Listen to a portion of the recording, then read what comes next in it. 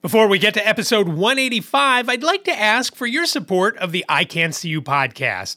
Whenever you shop at Amazon, please use my affiliate link. That's ican'tseeyou.com/Amazon. That will take you right to the Amazon.com homepage. Shop as you normally do, check out as you normally do. It doesn't cost you anything more, and I do earn a small commission on things that you buy. Again, that's ican'tseeyou.com/Amazon. I really would appreciate it, and thank you so much. From Studio B in Swarthmore, this is the I Can't See You podcast with David. It's like blind people for dummies. Hello there, and welcome to episode 185 of the I Can't See You podcast. My name is David, at David Benj on all the socials. I really do appreciate you joining me for today's episode, and as usual, I've got a few things to talk about. The number one thing being, I am exhausted, and I will get into that in a little bit. But before I get into that, I did want to mention this. Some sad news for my family. My cousin Gary Grunin passed away on Father's Day earlier this week. And I am recording this on Saturday. And I know I'm a couple days later than normal, and I'll get into that in a few minutes. But Gary passed away on Father's Day. He had two kids, Scott and Sarah, also my cousins, obviously. And all along his journey while he was in the hospital and he had surgery and things like that, I was following along. And early on, I would message his wife, Jean, almost every day to see how he was, what's happening, everything good, and so forth. And I finally thought, you know what? This is getting a little crazy. I can't keep doing this every day because I know I'm not the only one doing it. And I thought, well, I'll just keep watching for updates on Facebook, which I did. And I started to log into Facebook multiple times per day, whether it's on my phone. And it was just to check to see how Gary was doing. And I was so hopeful. At one point, he was getting ready to, it seemed like he was getting better. He was going to get ready to go home. And then he had a setback. And after that setback, I don't think he ever got back to where he was before that. And he was transferred from a hospital in Springfield, Massachusetts to Boston, and that's where he died on Sunday. And I was, for some reason, even though I haven't seen Gary in quite a long time, his death was comparable to me to my friend Chris Doherty's. It wasn't somebody that I saw often. I don't think he listened to the podcast like Chris Doherty did, but it was just somebody that I liked to hear from. I always looked for his posts on Facebook. He and his wife, Jean, always traveled places. Gary went to a few Super Bowls. He was a huge Patriots fan. And the last back and forth, really long back and forth, was done last summer when the Eagles were playing the Patriots in a preseason game. And we started off talking about that, but it evolved into a few other things as we were going back and forth. And it was a great conversation. And he was actually giving me updates on the game because I was out on a walk with Ziggy and Liz. So it was kind of funny. He would say, oh, so-and-so just scored, or this just happened. And then we would go back to whatever we were talking about. And I really enjoyed that. And I had hoped at some point to get together with him. I even, long before he got transferred up to Boston, when he was in Springfield, I was looking at ways, how could I go visit him? I thought that would be nice to do, just to say hi. Again, it's a long way from where I live to where the hospital was there in Springfield. He was originally from Pittsfield, Massachusetts, and that's where they lived. They also have a home in Cape Cod where my cousin Scott lives. They don't live in the same house, but they live, I guess, close. I don't know how close. And then the cool thing is they inherited a place in Florida, and it was the same place that when my parents bought in Florida, my aunt and uncle bought in Florida, and they were the unit right above my parents. And every time I think of it, all I could think of is Building 109, Apartment 210 was my folks. And my Aunt Yetta and Uncle Keeve, Gary's parents, they were apartment 310. So it was always cool to be down there. When they would come down, I guess, when the kids were on spring break. And the one thing about Gary, all of my first cousins are older than me. My parents got married later. So most of my first cousins are between 10 and 18 years older than me. I don't think there's any younger, and I don't think there's any older. I guess there may be some older. But it was always great to see them when they were down there in Florida. We would visit when I was a kid. We would go up to Massachusetts, to Pittsfield, which I always loved doing, to visit my aunt and uncles, but 2 aunts, 2 uncles. That's where my Aunt Jane and Uncle Al also lived. Aunt Jane is who Jane is named after. And it was just always great to see them. They would come down and visit. Gary's brother Lenny, he would come down with his kids and wife to visit, and it was always great to get together with them. But I don't know why it has been, I don't want to say difficult, but again, because even though we were not really close, it just seemed like there was just something about it that I can't put my finger on to how it affected me. As I would say to Liz, I would tell Liz, I said, oh, here's what's going on with Gary today. I don't know that she ever met Gary. We've been married 32 years, so maybe she did. I don't know. I don't remember if it was probably back in the 90s. It was just sad to me. I was sad to hear it. I will post a link to his obituary in the show notes of this. The next item I wanted to get to is a little bit different and obviously not sad. I had a retina specialist appointment this past Monday. And my retina doctor, his name is Dr. Garg, and I love going to Dr. Garg because he's very thorough. He's somewhat animated when he goes through things, which I love. And he always, although this past time he doesn't, but he comes up with these phrases that stick with Liz and I. The first one he ever mentioned to me was cuckoo bananas. And so we say that all the time when something is really off craziness. And so I went to him. It was my yearly checkup, and I know that I had mentioned a couple of months ago that I had gone to see someone else in his office because he wasn't on before my cornea transplant surgery. And I went right before my appointment because I didn't want to have the cornea transplant if there was some sort of retina issue in there. And as I've mentioned before, I've got this line, this dark line, roughly at the horizon on my nasal side, down along the edge, just past what would be the south pole of my eye. And it's not huge and it's not really bothersome. To me, when I saw it, after talking to all these folks doing interviews on White Canes Connect, and when they talk about retina and some of the things they've noticed, it just made me nervous. He had a look and I explained everything to him. And I said, I'm just worried it's another detached retina and you got to go in and fix it and so forth and so on. And he checked and he checked. He kept looking and doing, and one of the, mantras of my entire life is, I've never seen anything like that before. And for me, I've never seen anything like that before because, I don't see very well. But when other people say it, they're usually experienced people, whether they're a plumber or an electrician or an attorney or a doctor. I hear that all the time with all sorts of stuff.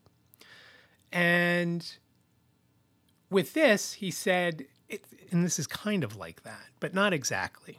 Here's what he told me. He said, I see what the issue is. He said, sometimes there are folds in the retina that then develop into a crease.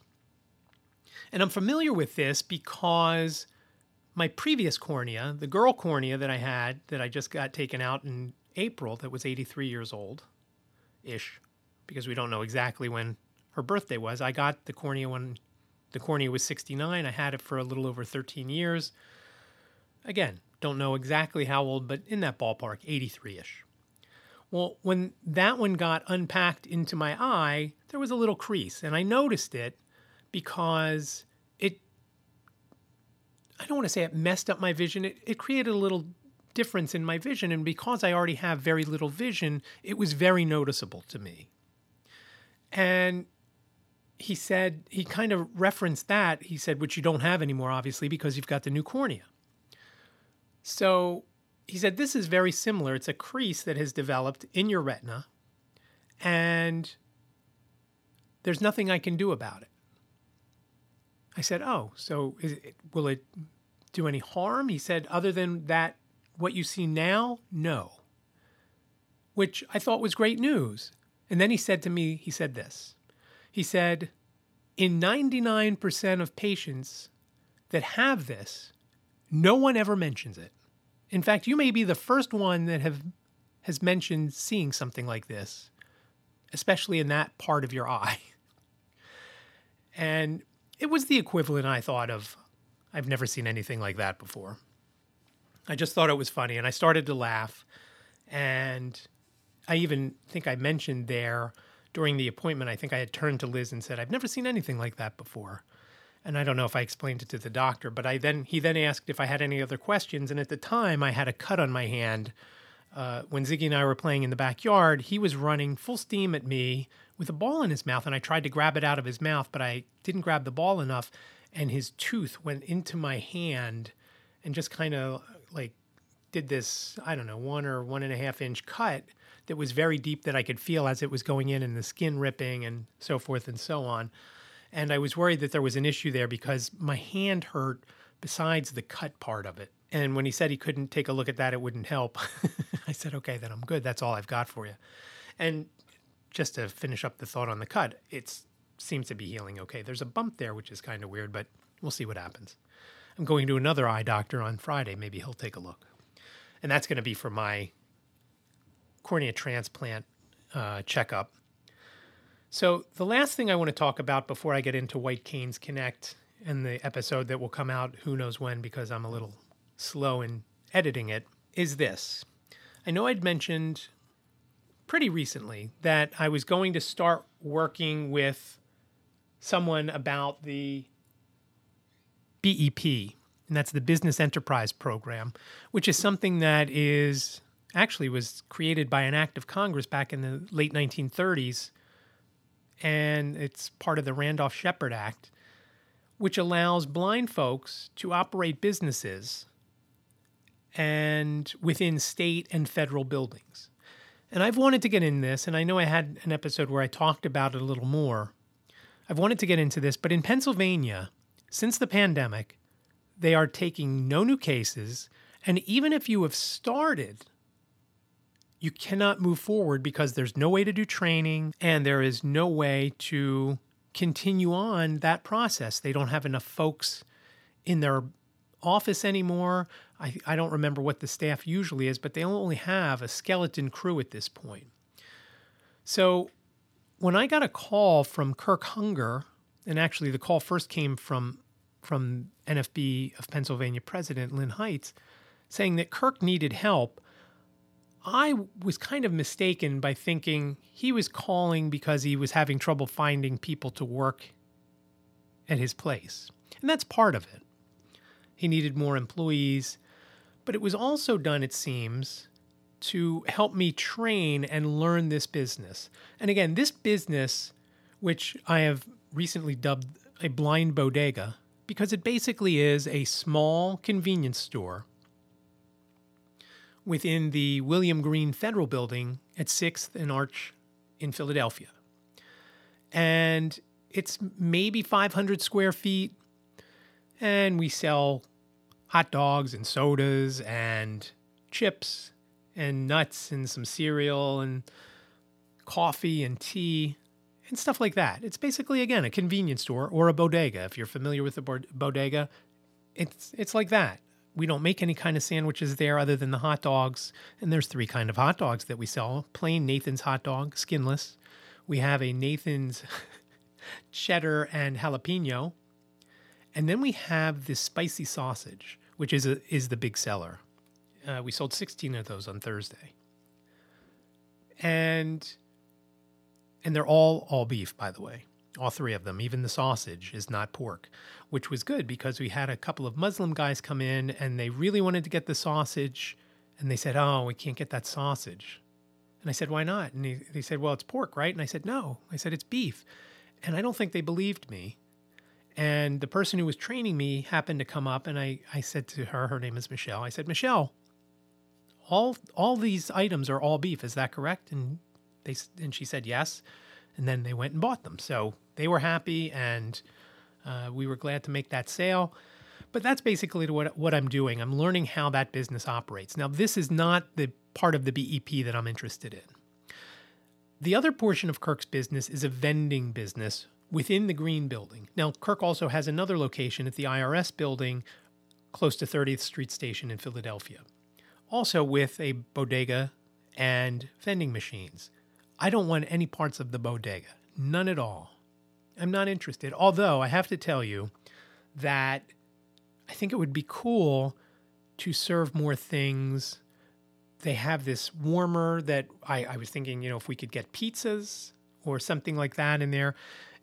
Some people come in and look around and wonder, I'm just looking for something that I want. I don't know if that would work, but I'd love to try it. I'd love to see if it works.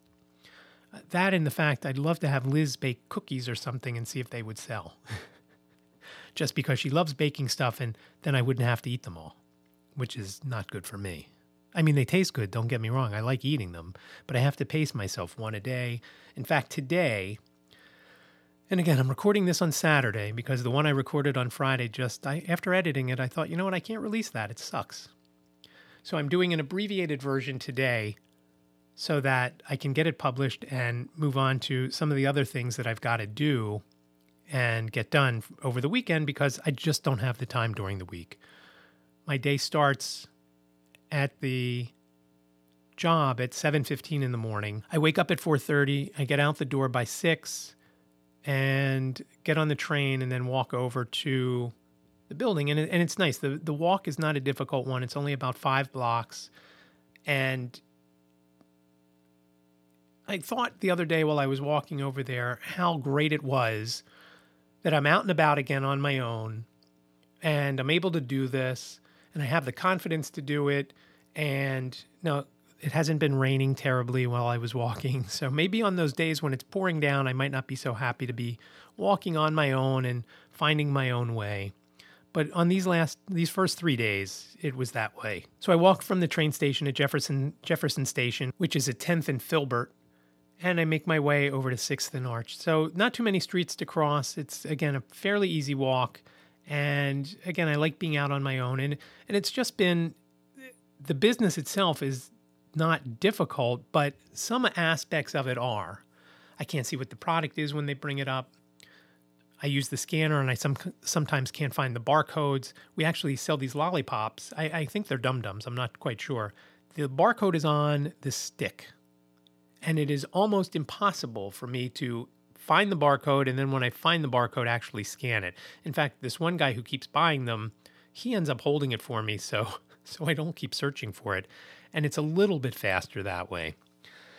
So I do all that and I've learned how to do the hot dog machine, both in the back and then I put the stuff in buns and I put them in these aluminum sleeves and put them in the warmer out front. And all that. And it's gone pretty well so far. Again, not happy with the hours, and it's a temporary, and when I say temporary, hopefully only a few months thing because it's just pushing everything else back. I've got 2 websites that I'm working on, as I mentioned, and that doesn't include any of my own sites that I've been working on and trying to fix. iCan'tSeeYou.com still needs to be 100% finished, which it's not. I should hopefully finish the Blind Tech Show site soon. And I'm working on another one called Flight for Sight. And then I've got, like I said, a few of my own that I want to work on. And then I've got to work on if I ever want to be out of the trading time for money and so forth. The other portion of the BEP, the one that I'm interested in and now that Liz is done at Walden, is a vending business. And I would love to have a place that has vending machines, whether it's the rest stops along the interstates, whether it's in a state or federal building, where there's only a few stops. Liz and I can do it on our own. She would be the employee and obviously be able to drive, and we'd be able to load the machines ourselves. It's not something that you have to be at a specific time. It's not something where you have to have other employees, which I said that I never wanted again. And it's not something that, other than lifting the stuff, that's too difficult. You find the vendor for the product, you put the product in the machine. Once they sell, you reload, and you go on. If it's something that doesn't sell, you try to get the best you can out of it, and then you put something else in its place that sells better. I'm familiar with vending. We did it in the video store, and it did very well. The few years that we did it there, where we had not just the football helmet ones and gumballs and things like that. We had a Coke machine. We had a Pepsi machine. And we had a crane machine, although the crane machine was not ours. That was obviously an easy one. Somebody else managed that and gave us half of whatever was collected. But we did very well with that for a few years, where it brought in thousands and thousands of dollars. And so I'm hoping that in these machines that we eventually get involved in, and who knows how long it's going to be, but it would be something that Liz and I could do on our own. And again, we could do it whenever we wanted, and we're not trading time for money, and we're not relying on an employee that could completely tank our business or steal from our business like I've had, and especially with salon supplies.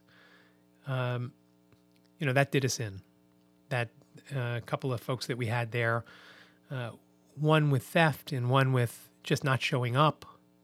And now I understand and get it that that's a big thing. And I don't want to deal with that again. And I've mentioned that before. And I'm hoping that things move forward. Now, on another note, with that, our neighbors had put their house up, which I may have mentioned. I actually think I put it in the show notes last week. It's sold. It's under contract, which is great. And kind of makes me want to put our house on the market. But I don't know where we'd move. And it's expensive to move.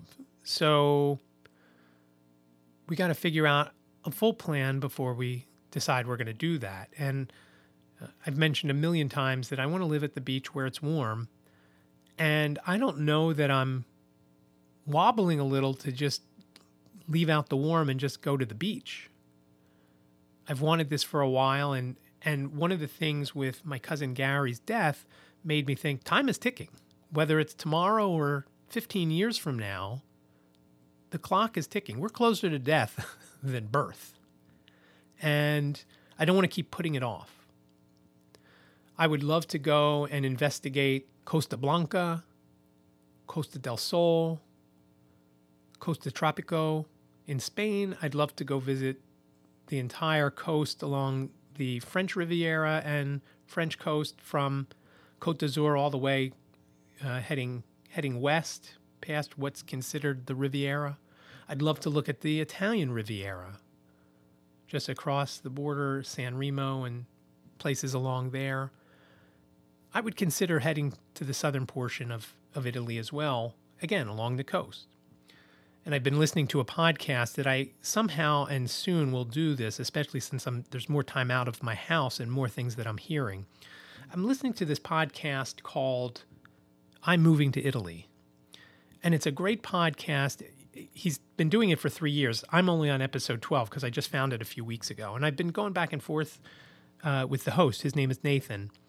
He does this thing called Surrounding Sounds, which I thought, why didn't I ever think of that? And I first got the idea when my friend Simon Bonenfant had talked about it when I noticed a picture of him on Facebook with his folks at a Phillies game. And I said, oh, were you listening to the play-by-play on your phone or on a radio or something? Is that what I saw? And he said, no, I'm recording stuff so that I could go back and listen and remember being at the event.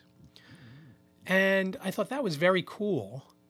And then I started, and it was right around the same time I started listening to I'm Moving to Italy.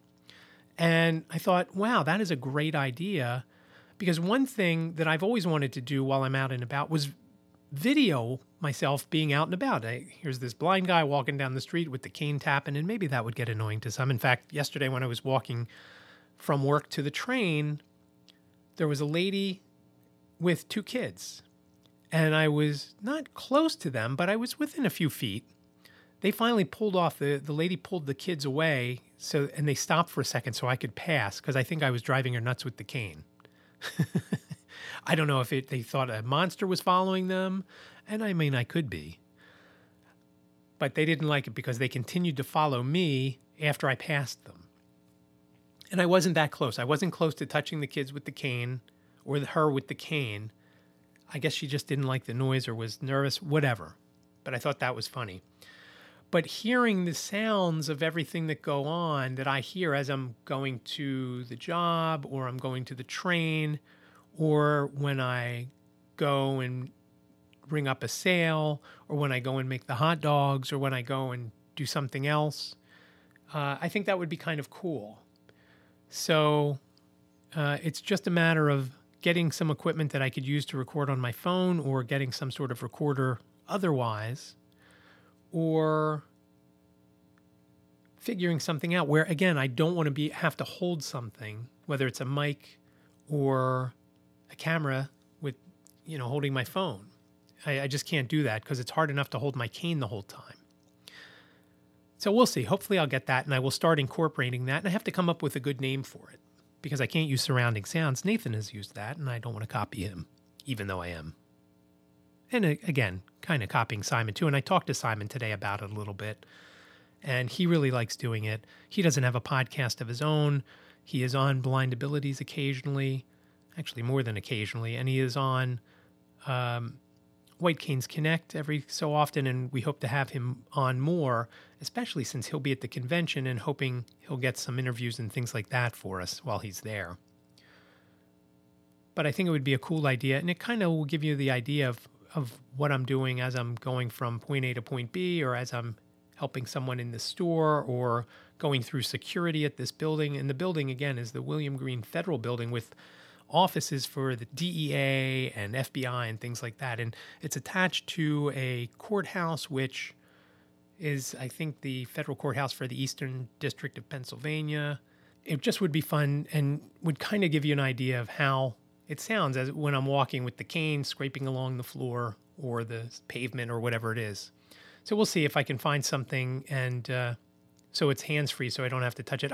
Simon's goes over his ears, which I'm a little leery to block the sound because I have to pay so close attention to everything around me because I can't see. And obviously he does as well. And he said it doesn't really affect him. So I'll have to take a look and see what I could find and come up with something. But I would definitely love to do that. And I think it would be fun. The last thing I wanted to mention, if I get things together, and again, I am exhausted. My days are so off because of when I get up and when I get home, that I've tried to do some things at night, but it's been tough. Thursday night, I did an interview for White Canes Connect, and that's why I didn't record this podcast that night.